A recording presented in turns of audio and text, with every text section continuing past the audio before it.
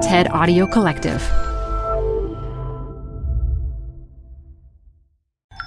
This TED Talk features sex educator Emily Nagoski, recorded live at TEDx Ferguson Library 2019.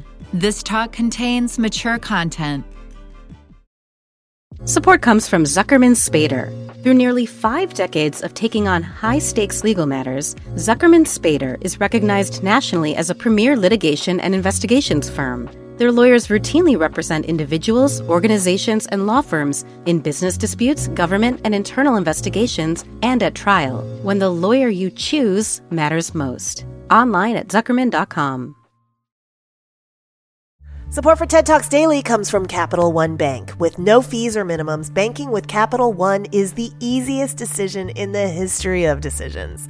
Even easier than deciding to listen to another episode of your favorite podcast. And with no overdraft fees, is it even a decision? That's banking reimagined. What's in your wallet? Terms apply. See CapitalOne.com/bank. Capital One N.A. member FDIC.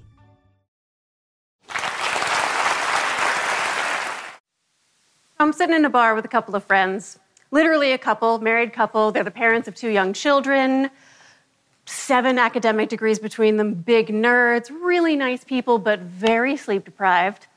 And they ask me the question I get asked more than any other question. They go, "So, Emily, how do couples, sustain a strong sexual connection over multiple decades?" I'm a sex educator, which is why my friends ask me questions like this. And I am also a big nerd, like my friends. I love science, which is why I can give them something like an answer. Research actually has pretty solid evidence that couples who sustain strong sexual connections over multiple decades have 2 things in common. Before I can tell my friends what those 2 things are, I have to tell them a few things that they are not. These are not couples who have sex very often. Almost none of us have sex very often. We are busy. They are also not couples who necessarily have wild, adventurous sex. One recent study actually found that the couples who are most strongly predicted to have strong sexual and relationship satisfaction, the best predictor of that is not what kind of sex they have or how often or where they have it, but whether they cuddle after sex. And they are not necessarily couples who constantly can't wait to keep their hands off each other. Some of them are. They experience what the researchers call spontaneous desire that just sort of seems to appear out of the blue. Erica Moen, the cartoonist who illustrated my book, draws spontaneous desire as a lightning bolt to the genitals. Kaboom! You just want it out of the blue. That is absolutely one normal, healthy way to experience sexual desire. But there's another healthy way to experience sexual desire. It's called responsive desire, where spontaneous desire seems to emerge in anticipation of pleasure. Responsive desire emerges in response to pleasure. There's a sex therapist in New Jersey named Christine Hyde who taught me this great metaphor she uses with her clients. She says, imagine that your best friend invites you to a party. You say yes, because it's your best friend and a party. But then as the date approaches, you start thinking, oh, there's going to be all this traffic. We have to find childcare. Am I really going to want to put my party clothes on and get there at the end of the week? But you put on your party clothes and you show up to the party, and what happens? You have a good time at the party. If you are having fun at the party, you are doing it right. When it comes to a sexual connection, it's the same thing. You put on your party clothes. You set up the childcare, you put your body in the bed, you let your skin touch your partner's skin, and allow your body to wake up and remember, oh, right, I like this. I like this person. That's responsive desire, and it is key to understanding the couples who sustain a strong sexual connection over the long term because, and this is the part where I tell my friends the 2 characteristics of the couples who do sustain a strong sexual connection. 1, they have a strong friendship at the foundation of their relationship. Specifically, they have strong trust. Relationship researcher and therapist, developer of emotionally focused therapy, Sue Johnson, boils trust down to this question: are you there for me? Especially, are you emotionally present and available for me? Friends are there for each other. 1. The second characteristic is that they prioritize sex. They decide that it matters for their relationship. They choose to set aside all the other things that they could be doing, the children they could be raising, and the jobs they could be going to, the other family members to pay attention to, the other friends they might want to hang out with. God forbid they just want to watch some television or go to sleep. Stop doing all that stuff and create a protected space where all you're going to do is put your body in the bed and let your skin touch your partner's skin. So that's it. Best friends, prioritize sex. So I said this to my friends in the bar. I was like, best friends, prioritize sex. I told them about the party. I said, you put your skin next to your partner's skin. And one of the partners I was talking to goes, ah. And I was like, okay, so there's your problem. The difficulty was not that they did not want to go to the party necessarily. If the difficulty is just a lack of spontaneous desire for parties, you know what to do. You put on your party clothes and you show up for the party. If you're having fun at the party, you're doing it right. Their difficulty was that this was a party where she didn't love what there was available to eat. The music was not her favorite music, and she wasn't totally sure she felt great about her relationships with the people who were at the party.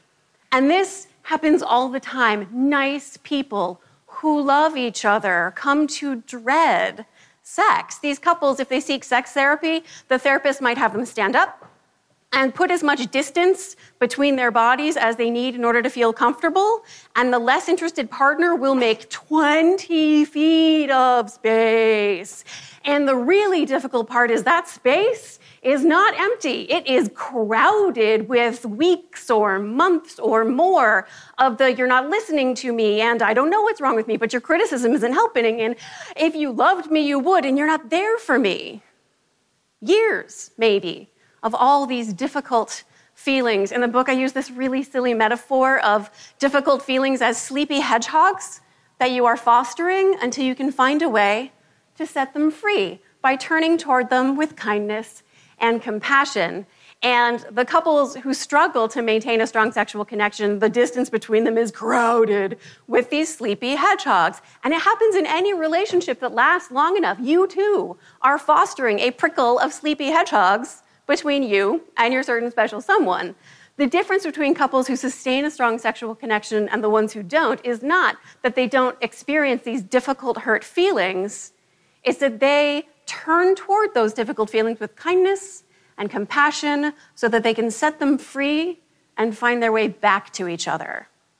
So my friends in the bar are faced with the question under the question, not how do we sustain a strong connection, but how do we find our way back to it? And yes, there is science to answer this question, but in 25 years as a sex educator, one thing I have learned is sometimes, Emily, less science, more hedgehogs. So I told them about me. I spent many months writing a book about the science of women's sexual well-being. I was thinking about sex all day, every day, and I was so stressed by the project that I had zero interest in actually having any sex.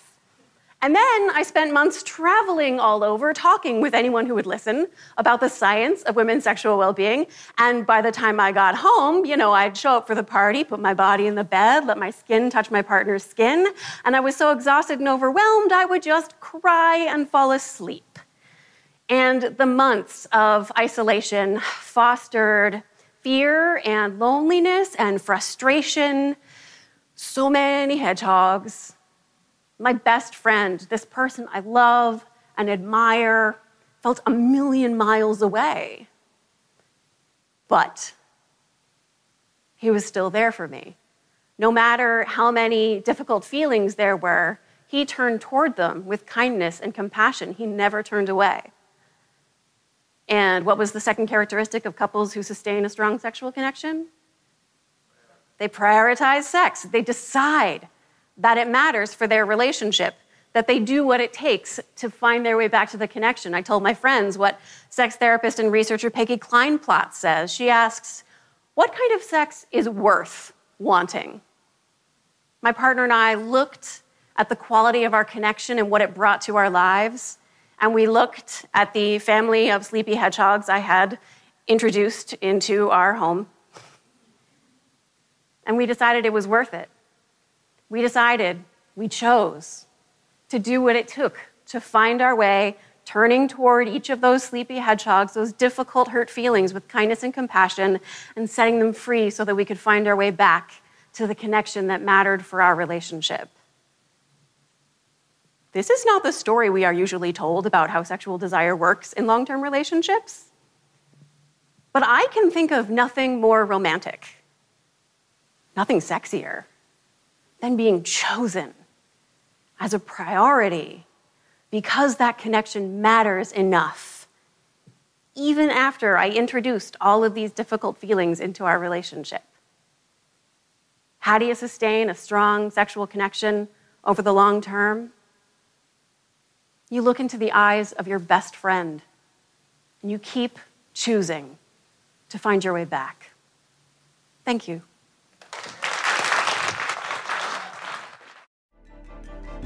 For more TED Talks, go to TED.com.